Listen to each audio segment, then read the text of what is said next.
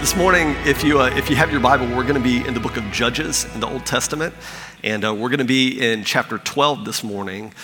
If you don't have your Bible with you, that's okay. You have notes, or you can go to the YouVersion app. The scripture is going to be on the screen this morning. I think in your notes, though, as I looked over the notes, it was my fault, but I think that the notes, the scripture is a little bit off. I think I left out a couple of sentences or something like that. But rest assured, if you want to, soak it in, just close your eyes and listen as the Word of God is read, and it'll sink in for sure. This morning, we're going to talk about an event in the life of a man named Japhath. Japhath was from the land of Gilead. And his father's name was Gilead, but they were from the land of Gilead. And Japhath, the Bible says that his father had many, many sons, but that Japhath, out of all of Gilead's sons, that Japhath was the only one who was the son of a prostitute. And so as Japhath grew, the Bible says that as he grew into adolescence, that his brothers did not take kindly to him because he was the only son that was born out of wedlock. He was the only son that was born of a prostitute. And so his brothers, the Bible says in chapter 11, that his brothers literally drove him out of town. They drove him out into a wilderness land, into a desert place. And as Japhath is out in this desert place, he began to sharpen his warrior skills. The Bible says that he was a mighty warrior. He was a hunter, and he sharpened his skills as he was in this desert place. And as he was there, what he realized is that there were a lot of other men just like him that had been on the outskirts of their tribe or their town or their city. And they had also been driven into a desert place. And very much like David, you remember when he was out in the wilderness and he surrounded himself with mighty men of valor. The Bible says that Japhath did the same thing. He found a bunch of men that were drawn to him, and they created a type of makeshift small army. And so Japhath, as he's in this wilderness, in this desert place, the people of Gilead come under attack by a pagan people called the Ammonites. The Ammonites come into Gilead and they start to, just pillage the nation. They go to war with them. The Gileads understand that they are about to lose everything that they have hoped for. So they send messengers to Japhath, the very man that they had driven out of their land. And they send word to him and they say, Japhath, would you please come back and make war against the Ammonites on our behalf? If you do this, if you deliver us from their hands, we will make you a ruler over the land. Please just come back and do this. And so Japhath, he says, if you'll make me ruler, I'll absolutely come back to my homeland that you kicked me out of. And so Japhath comes back to the homeland. He does exactly what he says he will do. He eradicates the Ammonite people. And in the process of doing this, as he has reestablished himself and his mighty men of valor that are there with him, there's another tribe of the people of Israel called the Ephraimites. And the people from the land of Ephraim, they were the kind of people that, have you ever just met like a bully? Somebody that is constantly contentious. They're always looking for a fight. You can never have a conversation without them being quarrelsome with you. That was the people from the land, at least in this era, from the land of Ephraim. And so the people from Ephraim, they come at Japhath and they're upset with Japhath. And they say, listen, why when you went to war with the pagans, why didn't you call us in to make war with you? And the reality is that the Ephraimites, not only did they wanted the spoils of war, but they wanted the glory of war and victory that came along with it. But they felt like Japhath had robbed them of it. And so when we pick up in chapter 12 here, this is the context, this is the background, this is what's going on. They are coming to a moment of conflict. And the Bible picks up in chapter 12, verse 1, and it reads this. It says, the men of Ephraim were called to arms. And they crossed the Zephon, and they said to Japhath, why did you cross over to fight against the Ammonites and did not call us to go with you? We will burn your house over you with fire. Now, pause. This is clearly an overreaction, right? If you are ever in a conversation with someone or you have an ought with somebody and their response is, I'm gonna burn your house down. Chances are two things. Number one, you need new friends. Number two, they are clearly overreacting to the situation at hand, and that is exactly what's happening here. Their immaturity, their instinct to fight, their bloodlust, it's all rising to the surface here in this moment. And the scripture goes on and says, and then Jephthah said to them, I and my people had a great dispute with the Ammonites, and when I called you, you did not save me from their hand. And when I saw that you would not save me, I took my life in my hand and I crossed over against the Ammonites, and the Lord gave them into my hand. Why then have you come up to me this day to fight against me? Then Jephthah gathered all the men of Gilead and fought with Ephraim. And the men of Gilead struck Ephraim. And the men of Gilead captured the fords of the Jordan River. Now, a ford along a river is just basically, the Jordan River at many parts is very, very wide, where you have to have some type of craft to go from one side to the other. But there are some parts of the Jordan River that are super narrow, and they're shallow enough where you can just kind of wade across there. This was the fords, the shallow area where people would go. And so basically what has happened is that the Gileads had captured this area where they knew the Ephraimites had to cross to go back home. So they've captured this area. And when any of the fugitives of Ephraim came to cross and they said, let me go over, the men of Gilead said to him, are you an Ephraimite? And when he said no, then the Gilead said to him, then say the word Shibboleth. And he would say Sibboleth, for he could not pronounce it right. Then they seized him and slaughtered him at the fords of the Jordan. And at that time, 42,000 of the people of Ephraim fell at the sword. Now, Father, this morning, we opened the sacred text. And we open to some events that can be confusing, can be misunderstood, and all these different things. But my prayer this morning, Lord, is that you will help Scripture to come alive inside of our souls. I pray, Holy Spirit, we call you our comforter, we call you our helper, we call you our peace. But this morning, Lord, we call on you to be our teacher like Jesus promised you would be. And I ask you to teach your people the things that are beyond my capacity to teach them. Speak to our hearts on individual levels. We pray for your help this morning in Christ's name. Amen, amen, and amen. It is amazing what a slight variation can mean. It's amazing the difference in the slight variation of a word can make so much difference. A few weeks ago, I was with a group of friends, and one of our friends was telling us that he was going to get a new hairstyle. And I haven't had a new hairstyle in probably 15 years, and so I was a little intrigued. I was like, okay, well, maybe I'll listen. Maybe I want a new hairstyle, And so I was listening, and he was describing the hairstyle. He's going to grow it out, and he's going to cut it in certain ways and different things. And as I was thinking, I was listening, I was imagining myself with that haircut, and I was thinking, oh, that does not sound like something that would look good on me. I'm like, I'm gonna leave that to you, buddy. And as I listened to him talk, he's describing it and everything, and he says, yep, I'm gonna get me a mullet. And I thought to myself, and I said, mullet? He said, well, most people call it a mullet, but I call it a mullet. And he did. He's got a mullet, and it looks amazing on him, but it looks amazing on him, not me. And I thought about that. I thought, man, just the slightest variation in between certain words can make so much of a difference as we go through this life. These men, these Ephraimites, this is what they're against. They're against a people who are literally going to take their lives if they can't enunciate one word correctly, the word Shibboleth. Everybody, you can say it, right? Everybody on three. 1, 2, 3. Shibboleth, right? Now, if somebody next to you said Sibboleth, just let one of our security officers know, and they'll take care of that person. But the vast majority of us can say the word Shibboleth.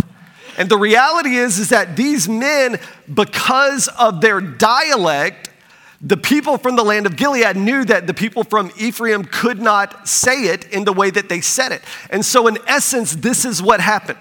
The men of Gilead had taken the Jordan River, and they had literally drawn a line in the sand. And they had looked at the people that were trying to cross. And they said, if you don't say what I say, you can't have access to what I have access to. If you don't do what I do, you can't have access to what I have access to. If you are not like me, you can't pass by. I think it's so interesting, the lines in the sand that so many Christians have drawn through the years. This morning, I want to talk to you about some lines that we have drawn in the sand. Some lines desperately needed, some lines absolutely not needed. But before we get into this, I just kind of want to make myself very clear. This morning, when we talk about different lines that we've drawn in the sand and access points, I want to be clear that I'm not going to be talking about any cultural issues today, okay? I'm not talking about politics or anything like that. So don't try to, in your mind, take something I said and say, oh, he was really trying. No, I'm not. I am purely talking about the Christian faith this morning. I'm talking about lines that do not need to be drawn, but I'm also talking about lines that desperately need to be drawn around the most precious elements of the Christian faith. And the reason is because in the day that we live, well, I'll say this, in years past, so much damage has been done in the body of Christ because there have been so many that have drawn lines in all the wrong places. But today we're facing a situation where people aren't just drawing lines in the wrong places, people aren't drawing lines at all. And it's leading us to a place that we desperately do not want to go. I promise you that. And so this morning, I want to talk to you for just a few minutes about some lines that we need to draw in the sand and about some lines that we do not need to draw in the sand when it comes to our Christian faith. I call these lines in the sand shibboleths. I think there are certain shibboleths. Oh, need to watch it there. Whoa. Keep me sanctified, Lord Jesus. Okay. We need to talk about some shibboleths that we would interpret as lines in the sand. In your notes, if you're following along, the first thing I want to talk to you about is what I call silly shibboleths. Some of us have drawn lines in the sand based more along the lines of preference than doctrine. Now listen to me say this. I have very strong preferences. There are some things traditionally that are very close to my soul. The trouble is when I take something that is purely a personal preference and I elevate it to the place of core doctrine, I am in that moment in error and it has now become a silly shibboleth, right? And you know what I'm talking about. These are things, and we've probably all been there at one time or another, but the reality is that some of us stay there while others of us move on. You know what I'm talking about. There are things that we all have preferences over, right? Like how many songs that we should sing on a Sunday morning, or what types of songs we should sing on a Sunday morning. Or when pastor stands in the pulpit, if he should wear a suit and tie, or if pastor should wear skinny jeans, right? Which I'd pay money for, okay? These are personal preferences that if we're not careful, we can elevate to the wrong place. Whether or not we should be a church that allows people to bring in food and coffee is not a scriptural issue. How many songs we sing on a Sunday morning are not a part of our core doctrine of who we are as the body of Christ. These are all issues that, and listen to me say this, they may be very important issues to different individuals. And like I said, I've got some preferences that are deeply, deeply important to me. But I've got to make sure that I don't take my personal preferences and draw lines in the sand and say, look, if you don't say the things that I say about this issue, and if you don't do the things that I do regarding these things, then you can't be a part of what I'm a part of. We've got to be careful because even though, and listen to me, I don't want to take away from anyone's personal preferences or traditions. I don't want to disregard that. Please hear my heart in this. That is not the heart of what I'm saying. God has entitled us all to have our opinions about certain things. My point is that these opinions need to have their place. And their place is not the core of the doctrines of the Christian faith. Because I'm going to tell you this, if we're not careful and we allow these silly lines in the sand to be drawn at the wrong places, we may find ourselves in a place where instead of drawing people closer to Christ, we are actually pushing them further from Christ because we set lines at the wrong places. I remember many, many years ago before Joy and I went into full-time ministry, we served at a local church and we volunteered in the youth ministry as chaperones.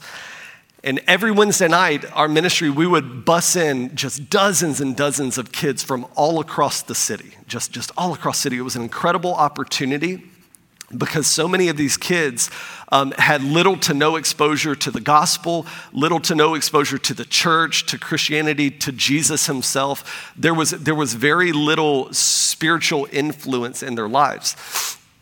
And I remember one particular Wednesday, there was a young man, he had just gotten off the bus and he was walking down the hallway to go to the youth ministry. And as he was walking down the hallway, there was someone in that church that was at a very high level of leadership. And they were walking the other direction, the opposite direction. They were going to cross paths here soon. And as they're crossing paths, the man at the high level of leadership in the church, as he passed by the boy, he grabbed the hat off the boy's head.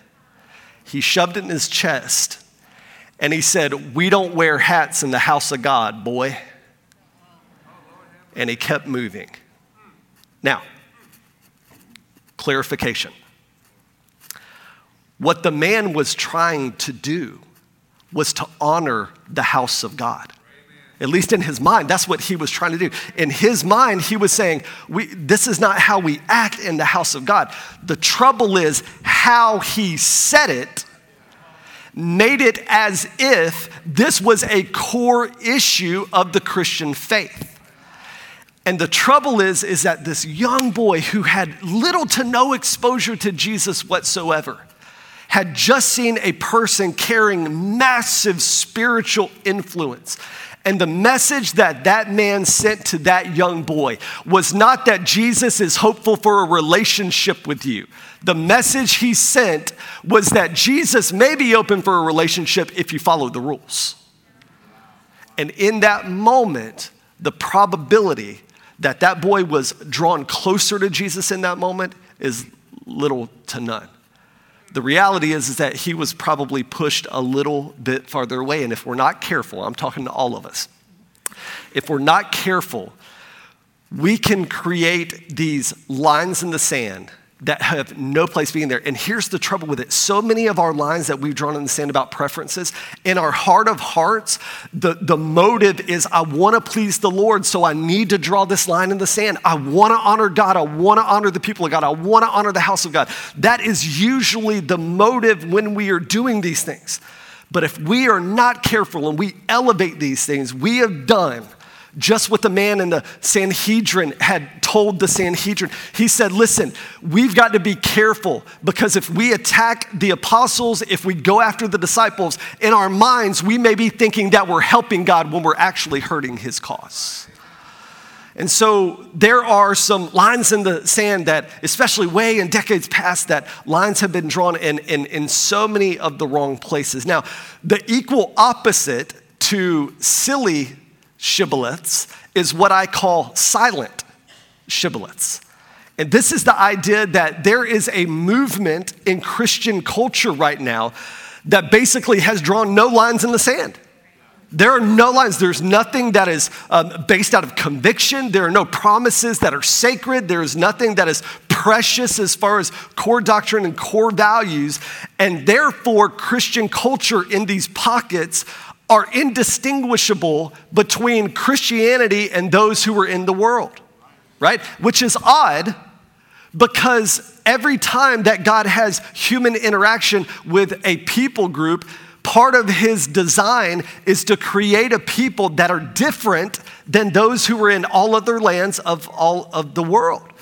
The Ten Commandments, there were many purposes of the Ten Commandments. Are you guys with me? Not sure who's tense and who's not. Everybody breathe. Shibboleth. All right. The Ten Commandments were made for a lot of different reasons, but listen to me. One of the most distinct, God was trying to create a people that were unlike anything that anybody else had ever experienced. He was trying to create a distinction of people, so he drew certain lines in the sand. And so we have silly shibboleths, we have silent ones, but then this next level that I want to talk to you about is what I call secondary shibboleths. Now, let me explain what I mean by this, because this is the part where I feel like most confusion could come in, okay, if I don't explain it well. These issues are important issues, but they are not primary issues. And it requires discernment to understand those things. These are not issues that we necessarily need to draw a line in the sand with, but we probably need to draw a dotted line in the sand. Does that make sense? They're important issues, but there are some things about these issues that are up for debate. Okay, so for instance, let me tell you, a core issue would be the rapture of the church, right? I believe the rapture of the church needs to be a core doctrine of the church scripturally. I'm not talking about that. The doctrine of the rapture of the church is not a secondary issue, okay? When the rapture of the church will happen is a secondary issue. Right? So whether you're a person that believes, well, Jesus is going to rescue us out of here before the tribulation, or if you believe that God is going to send Christ at the middle of the tribulation or at the end of the tribulation, I understand, but the reason that we call it secondary issues is because out of all three of these options, you can build a biblical case for all three of these options. It is scripturally debatable. You can build a case with scripture on this, and this. The doctrine of the rapture is one of those things that is sacred, but how it is going to unfold should not be sacred to us, if that makes sense. It needs to be a secondary shibboleth. This is the same with the doctrine of communion or the Lord's table when we receive the Lord's Supper. The Lord's Supper is a primary issue. But how we receive the Lord's Supper needs to be one of those things that we have a dotted line. It is a secondary issue. So for instance, here at our church, we have the little packets that you need a toolbox to kind of get into and to be able to get into it and take communion. That's how we receive communion here at our church. But there are other Christians all around the world who love Jesus emphatically, and they receive communion with a common cup, where they pass the cup around, even during Corona season, They pass the cup. There are those that will take the bread and dip in the cup and then eat. There are those that will receive the bread of communion themselves, and then there are those where they will have a priest come and lay the bread on their tongue. The doctrine of communion, the Lord's table, is sacred. But how communion is done, there are ways that you can build a case on that and discuss this. That's what makes it a secondary issue. These are issues that are important, okay? They are very, very important. But they are not issues that we lose fellowship over, and they are not issues that we lose our salvation over. Okay, so we have to learn to be a people, which I know I'm talking to the choir right here. Okay, I know this. But we have to continue to be a people who press into these things with discernment and understanding and not lose fellowship, learning to agree to disagree over certain issues. Now, all of that leads us to what I would consider the most important shibboleth out of everything we're going to talk about. It's what I would call significant shibboleths. These are things that do not need dotted lines. They need fat, thick, blocky lines that run miles and miles. These need to be the biggest, thickest lines that we can create, because there are some issues in the Christian faith that are never negotiable. There's no variance, there's no gray area, there's no discussion about certain things within the Christian faith. These are what we call significant shibboleths, okay? Now, before we get to the significant lines that need to be drawn in the sand, I want to talk to you about a current crisis that is brewing in our land, and for that matter, in all of Western culture. Now, I know that I can get on the Google and I can find statistics that will support whichever position I take on any topic at hand. I know that I can find evidence to support anything I want it to support. I know that to be true. But there are certain organizations that operate with such integrity, and they operate in such a way that they are well-trusted organizations who aren't going to survey like 4 people and give you statistics based off of that. Lifeway Research is one of those organizations, and last year they did a project in 2020. It was called the State of Theology Survey. And basically, they had gone to not only evangelical Christians, but they had gone to people who were beyond the Christian faith, just regular Americans. And they did this super extensive survey, and they collected all this data and all this information, and then they kind of dissected it, and they said, this is what America is saying, and this is what Christians or evangelical Christians are saying. And at the end of the survey, I read through the survey, and it was long. It's like 70-something pages, and you can go through and read all this stuff.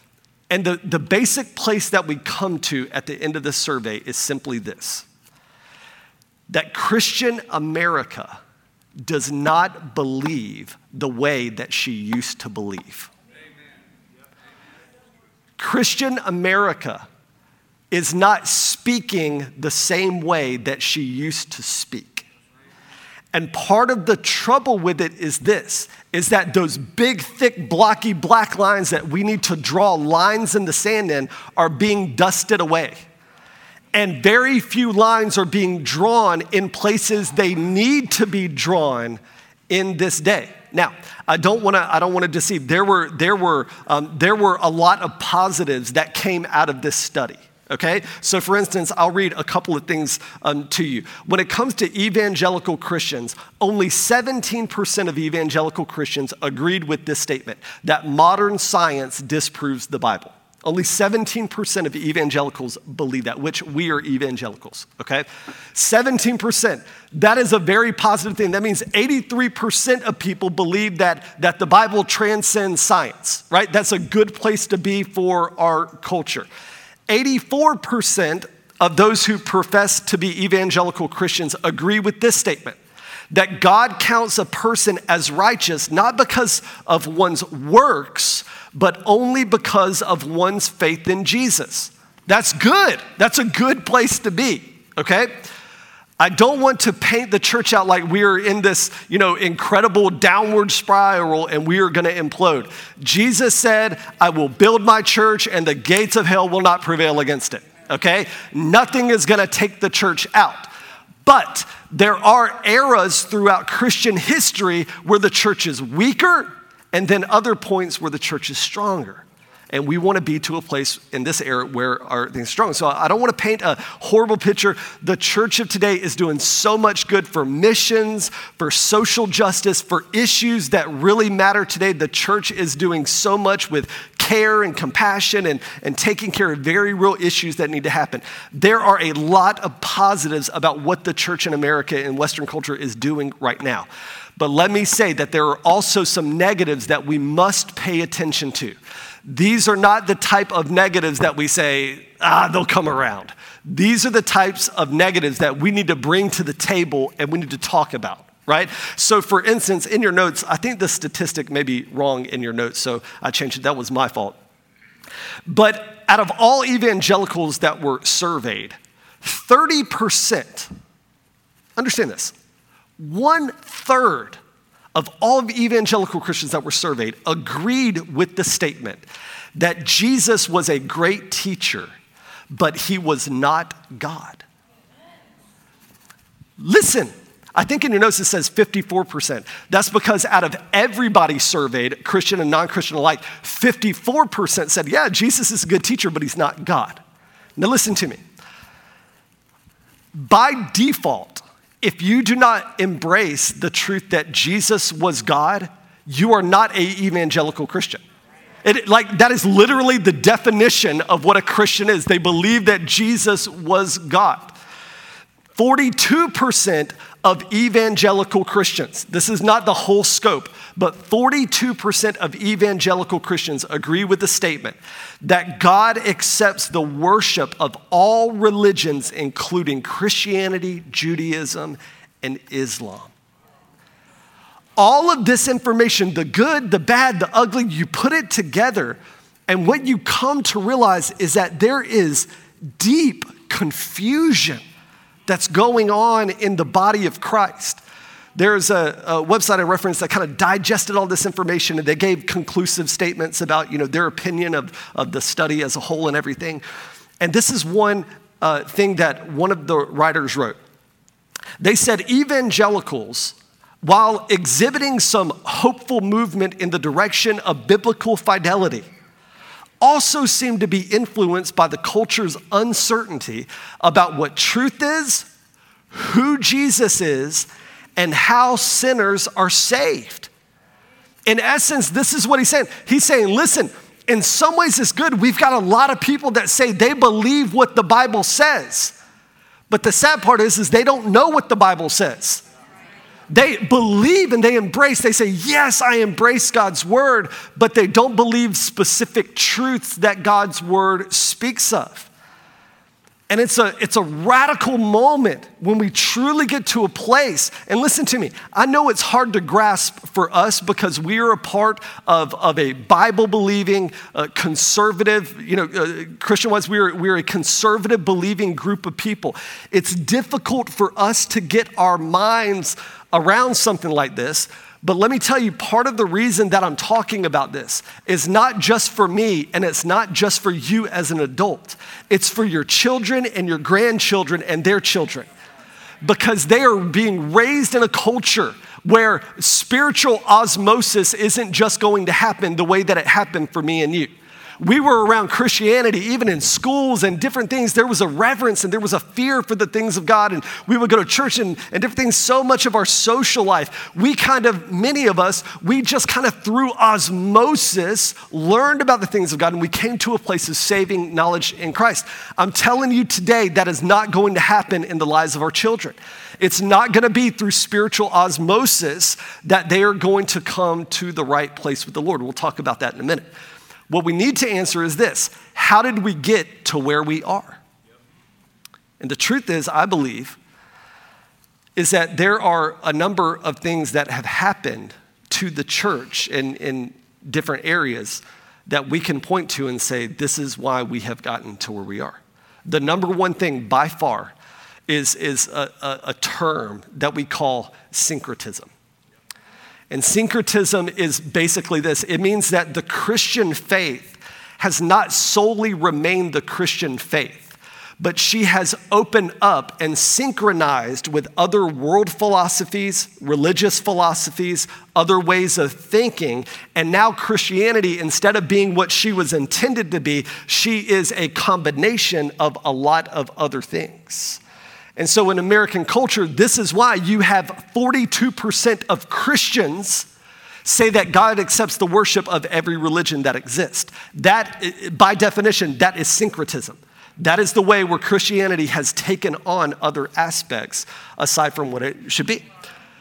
False teaching is a huge thing that has invaded Western culture. And let me just tell you this, when Peter talked about the wolves that come in sheep's clothing, he wasn't just talking to the people that lived in that day.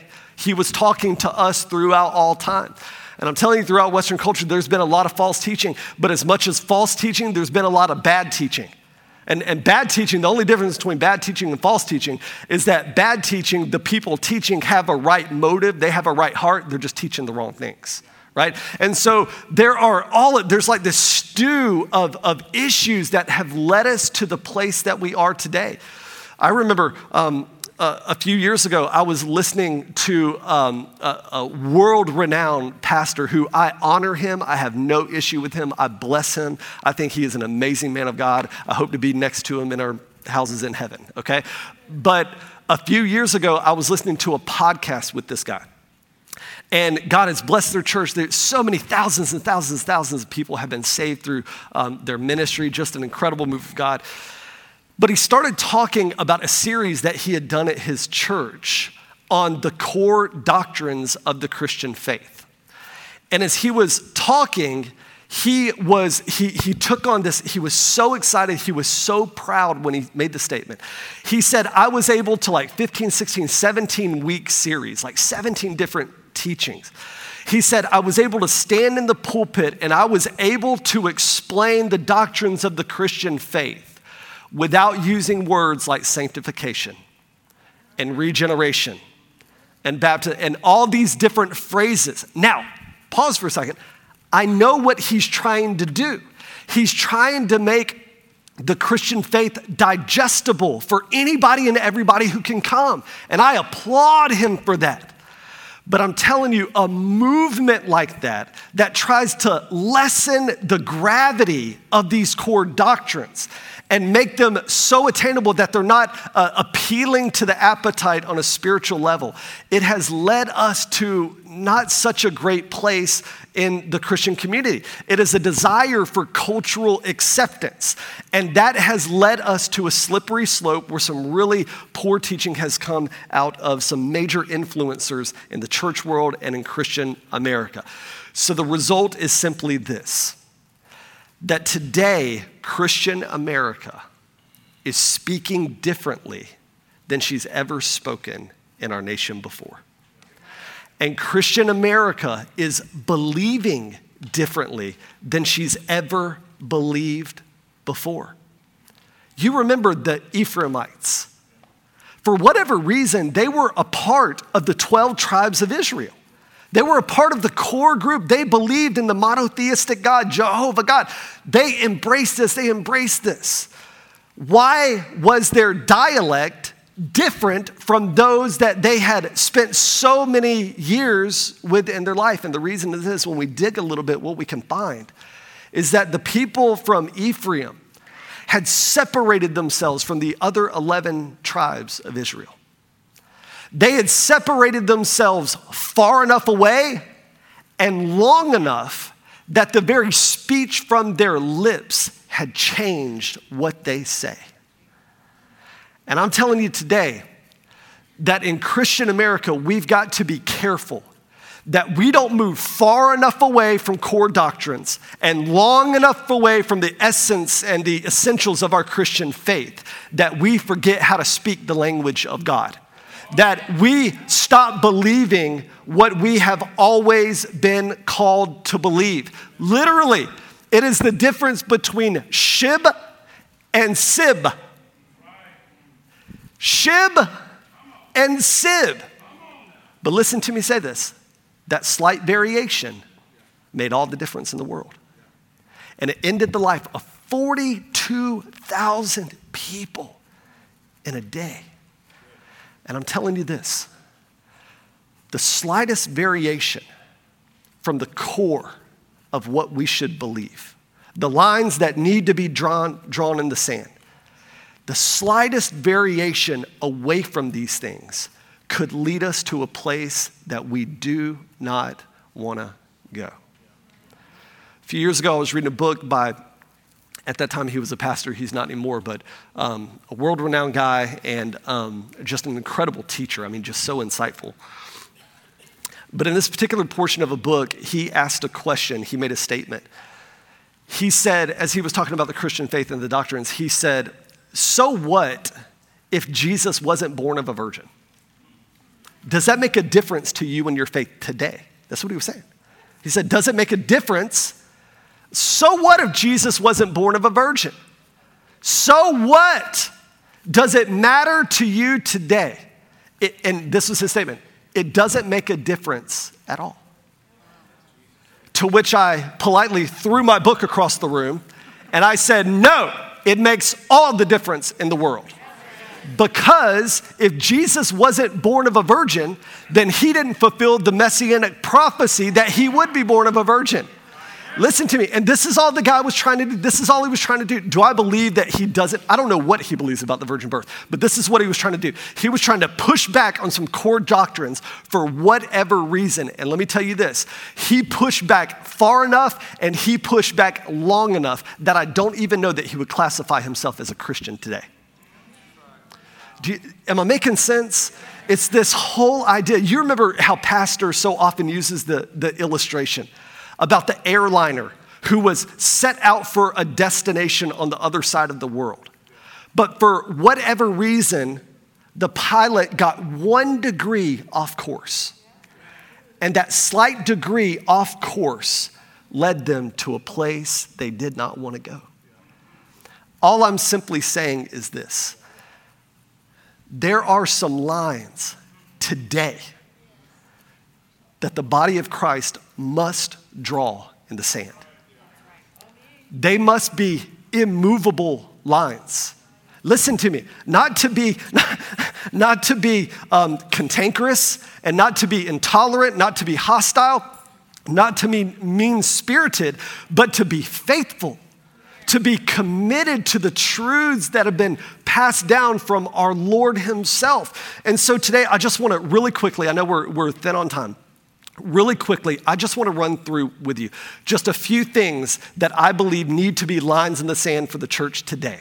Okay, this is not an exhaustive list. There are things that probably need to be added to this list that I wasn't going to go there. But I want to go over with you 5 things that I believe should be shibboleths for us today in the body of Christ. The first one is this, is that I believe that Scripture should be a shibboleth for us. I believe that we need to be a people who believe, based on the text itself, that the Bible is the inspired word of God. It has been created without error. It has been created without fail, and it is the authoritative word of God. Now listen to me say this. I know for many of us in this room, you're like, well, that's a no-brainer. But let me just tell you, in the greater levels of Christianity, that is not a no-brainer. I have been to Christian universities where I can't get professors to say with their mouth that the word of God is inerrant. I can't get professors at Christian universities who are going to be teaching our babies the ways of the Lord. Scripture needs to be a shibboleth for us. In the fact that the Scripture comes to comfort us in times of need. That the Scripture comes to impart courage to us when we are discouraged, but also that the Scripture comes to teach us where we are falling, where we are failing. This is what Paul said to Timothy. He said, the word of God is given to you so you will know how to live and how not to live. And so we need to embrace the word. Listen, I was listening to a guy the other day, telling way too many stories right now. I was listening to a guy the other day. I was listening to a sermon. And he had literally taken a portion of text and focused on the top portion and totally disregarded the bottom portion, which would have contradicted completely the teaching that he was trying to say. And this is what he said in the midst of it. He said, you never need to listen to a sermon that in any way makes you feel bad. Listen. My heart, I never want people to leave feeling bad. I promise you that. That is never a goal. I don't have like a checklist and I'm like, okay, anointing, prayer, make sure you make guilt come into the room. You know, I don't have a checklist. The last thing that I want is for anybody to leave a sermon feeling shame. But this is what I'm going to say. If we are intent on teaching the words of our Lord, then that is a work of the Spirit where people are going to feel uncomfortable sometimes. And that's okay because it's the work of the Spirit. And this man stood in the pulpit, and this is what he said. He said, you should never listen to a message or interpret scripture in such a way where it makes you feel bad on any level. And he said this, he said, if you ever hear anything that makes you sin conscious, you need to walk away. Listen to me. Listen, if I said his name right now, you'd know who I'm talking about. Do you understand the gravity of what I'm saying here? Listen, and I'm not belligerent, but I'm telling you this, I've drawn a line in the sand over what I say about scripture and how I declare the scripture. I do this because for thousands of years, people have given their lives and limb to make sure that the word of God is preserved for us. I remember reading about a guy named John Huss, one of the great reformers, so committed to the word of God that he would take God's word, and when the Pope would issue edicts that were contrary to the word of God, that he would not out of anger or anything like that, but he would stand and he would say, no, that is not what the word of God says. And he did it so often and so consistently that finally he was called in. They brought him into the chambers. At the time, the different monks, they would have these certain haircuts, not a mulet, but it was a haircut called... It was a haircut called a tonsure, and it looks like a little halo that's been set right here. They bring him into the chamber. They shave his head of that privileged haircut. They furthermore take paper shreds and they create a paper crown, and they draw little demons on the crowd that are dancing, and they put it on his head. And they march him out to a pile of wood. And before they set him on fire, they set his literary works on fire so that as he passed by, he could see his legacy going up in smoke. They hated this man so much that after he was burnt to ashes, they went and got shovels and they dug the earth out of the ground where his ashes remained, and they threw it in a lake because they didn't want anyone to ever remember that the man existed. Our fathers and our mothers have given so much to ensure that we have what we have in Scripture, lest we not say about God's word what God says about God's word. So I emphatically believe that there should be a line drawn in the sand over Scripture. Number two, I think there should be a line drawn in the sand when we talk about who God is, that he is the one true God, that he is Jehovah God, that he manifests himself as one being, but manifests himself as three persons, the Father, Son, Holy Spirit. I think we got to draw in the line, a line in the sand where we understand that God is all sovereign, all knowing, all powerful. He knows the beginning from the end. He knows these things. And listen to me say this, what we say about God matters. It matters that your children and your grandchildren know that Jesus is God. That matters. The third thing I think we got to draw on the line of sand is over who Jesus is. We've got to be reminded that Jesus fulfilled all the messianic prophecies of the Old Testament. That indeed he was born of a virgin. That indeed he did live a sinless life, and that he went to the cross and shed his blood for the remission and the forgiveness of our sins. And whomsoever will come can receive salvation, not just because he died, but because 3 days later he rose again to life in bodily form. Listen to me. That matters, that we believe these things about Jesus. Jesus, as a matter of fact, he is what I would call, when it comes to salvation, the only shibboleth that is. Jesus, listen, this is what Paul wrote to the Romans. He said, if you declare with your mouth that Jesus is Lord and believe in your heart that he was raised from the dead, you will be saved. Peter would echo this and say that salvation is found in no one else, for there is no other name under heaven given to mankind by which we must be saved. Jesus, you want to talk about shibboleth. Jesus is the one that says, look, you want access to the Father? You want access to eternal life? You want access to heaven? There's no way except through me. We just finished a Wednesday series on the I am statements through the book of John that Jesus makes. And I've read the book of John 1,000 times, but I was so amazed at how many times when Jesus talks about himself, he is so exclusive when it comes to salvation. That he doesn't say, listen, I'm a door to the Father. No, he says, I'm the door to the Father. He doesn't say, I'm a way, a truth, a life. He says, I am the way, the truth, the life. No one comes to the Father except through me. It matters that we believe that our works cannot take us to heaven. It matters that we embrace that we are saved by grace through faith in Christ. Number 4, it matters what we say about the Holy Spirit. We must remember that the Holy Spirit is a part of the Trinitarian God. He is not God Jr. He is not an afterthought that does the bidding work of God. He is God. His work is to regenerate the soul unto salvation. His work is to baptize us in himself. His work is to give us fruit of the Spirit, and his work is to give us gifts of the Spirit. It matters what we believe, and listen to me, it matters what we teach our children about who Holy Spirit is. And then 5th and finally, I'll say this, it matters what we say about salvation. It matters that we understand that humanity was created in perfection and that sin instituted brokenness into the world system. And we continue to have sin that courses through our veins. And the only cure for that sin is the atoning work of Jesus on the cross. It is important, listen, it is important that we embrace the fact that there will be a resurrection. There will be a resurrection, and that resurrection will lead one of two places.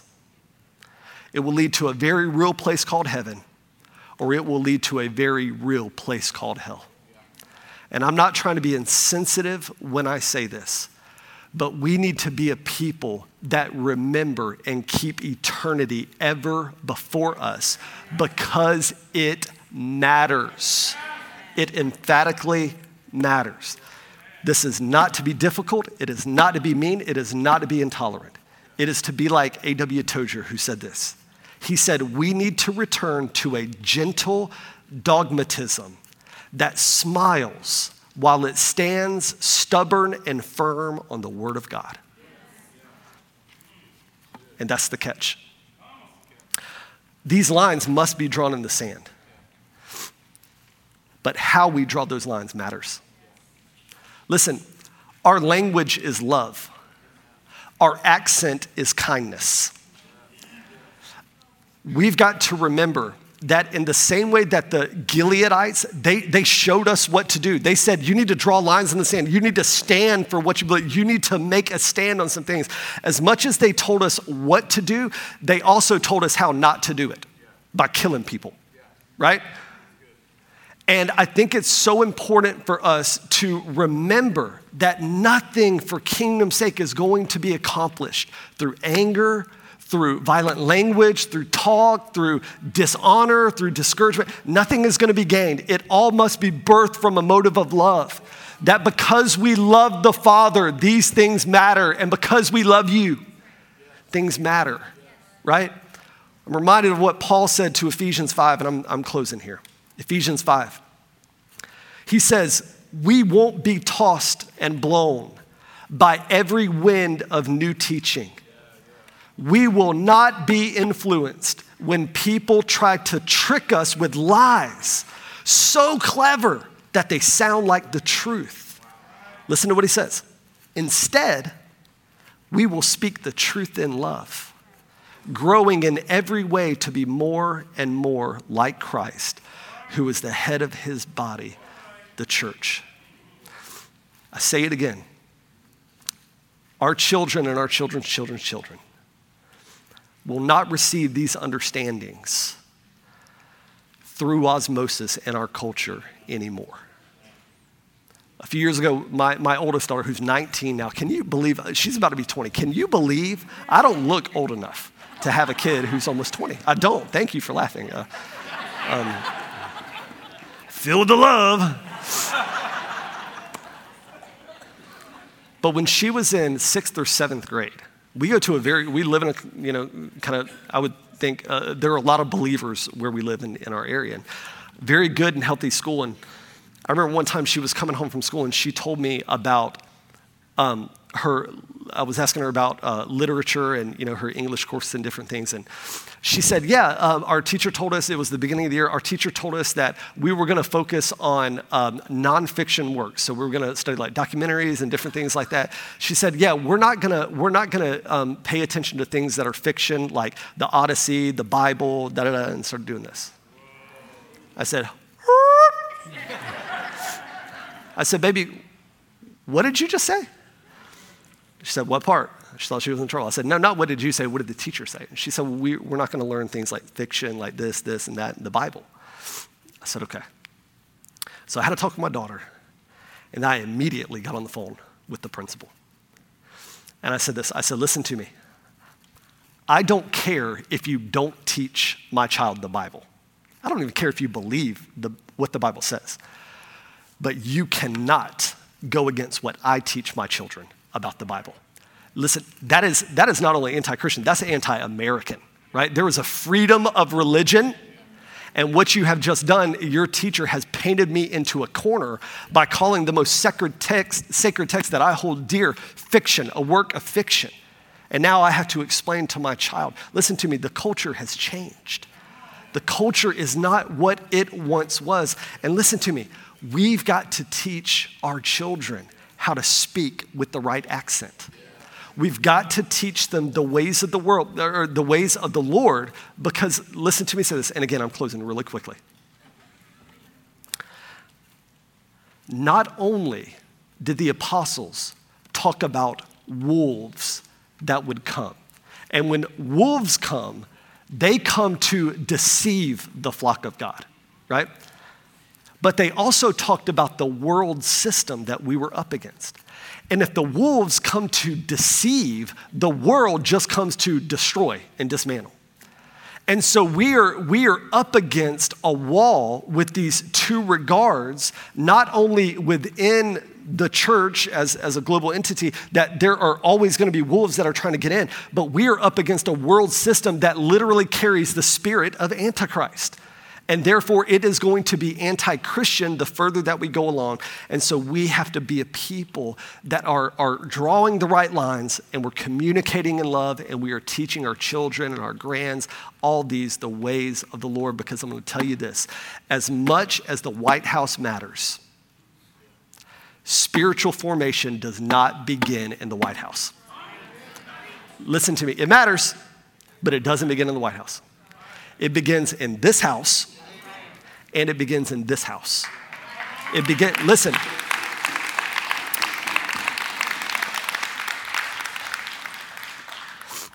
I feel like I'm communicating in a very aggressive way. I'm so sorry. That is not the intent of my heart. It burns in me. Andy Stanley once said that your greatest contribution to the kingdom of God may not be something you do, but someone you raise. Can you imagine that? That all the good that you've done for the kingdom pales in comparison to the children you've raised for the kingdom. That is the way of the Lord. And this stuff matters. Some of it matters so much, it comes down to the essence of eternal life and eternal death for some. It matters that much. And listen to me, as many times in the past year and a half or whatever that I've sat and I've held, one of my 47 children. As many times as I have sat and held them, and I have just prayed, come quickly, Lord Jesus. As many times as I have prayed that, I still find my strength in the reality that in God's sovereign plan that He chose me and my children to live for such a time as this. And if he called us to live in such a time as this, there's a reason he called us to live for such a time as this, that they may be the greatest contribution to the kingdom that we have ever contributed, and for God to receive glory from it. Amen.